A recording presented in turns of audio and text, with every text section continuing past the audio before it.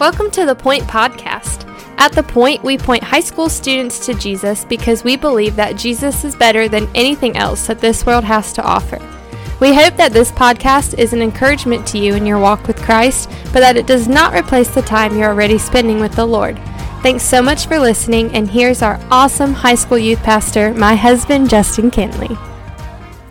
You know, I think one of the saddest and maybe just the hardest things and frustrating things to see that has come out of the year 2020 is just how many people are dealing with just hopelessness, right? Just how many people just look around at life and at circumstances and all the different things going on in our world and both personally and just walk away with this hopeless feeling. And the sad thing for me is really I've seen that happen a lot in the church too, right? It's not just this thing that's happening in the world, although it is happening in the world, but it's something that we're seeing in church too, where you just see Christians like, man, I just can't wait for 2020 to be over. I just can't wait to move on, as if like, you know, January 1st, the problems that we're dealing with now are not still going to be here, right? But we hear people say stuff like that all the time, and it's just this hopelessness that is seeped in and is just taken root in so many people's hearts. And this is what I was encouraged with in reading Isaiah 27 is, man, I hope that you would read the whole passage on your own, because remember, this is just to help you get in the Word better.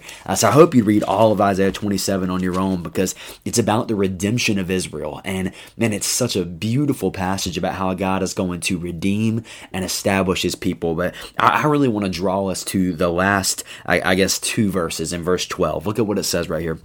It says, "On that day, from the river Euphrates to the brook of Egypt, the Lord will thresh out the grain, and you will be gleaned one by one, O people of Israel. And in that day a great trumpet will be blown, and those who were lost in the land of Assyria and those who were driven out to the land of Egypt will come and worship the Lord on the holy mountain at Jerusalem."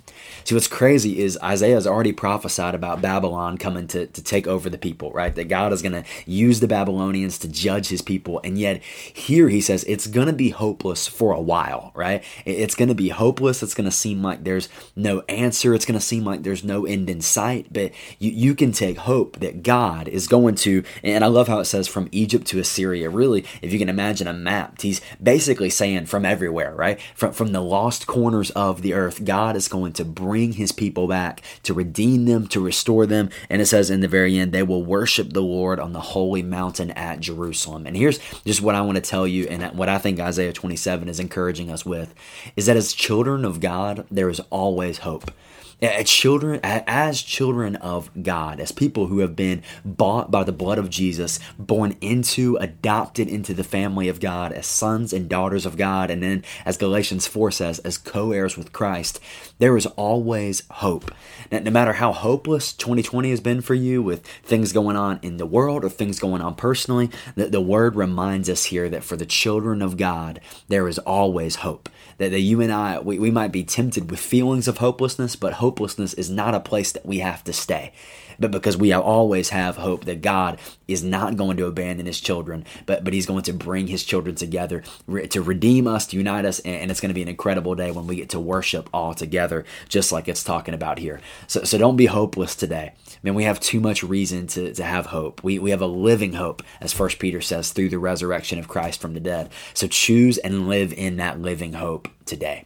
I love you, and man, let's be hopeful as we live out this life with one another. And let's be an example, man. Talk about being an example to each other, man, an example to live out. And in a world that's so hopeless right now, you and I get a chance to say, no, I got hope, but because I'm redeemed. I've been bought with the blood of Christ. So I love you. Let's be hopeful today, and let's set that example today to others around us.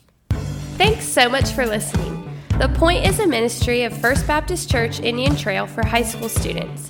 We offer life groups every Sunday morning at 8, 9:30, and 11 o'clock, and we meet on Wednesday nights at 6:15. For more information, you can go to our church's website at fbcit.org.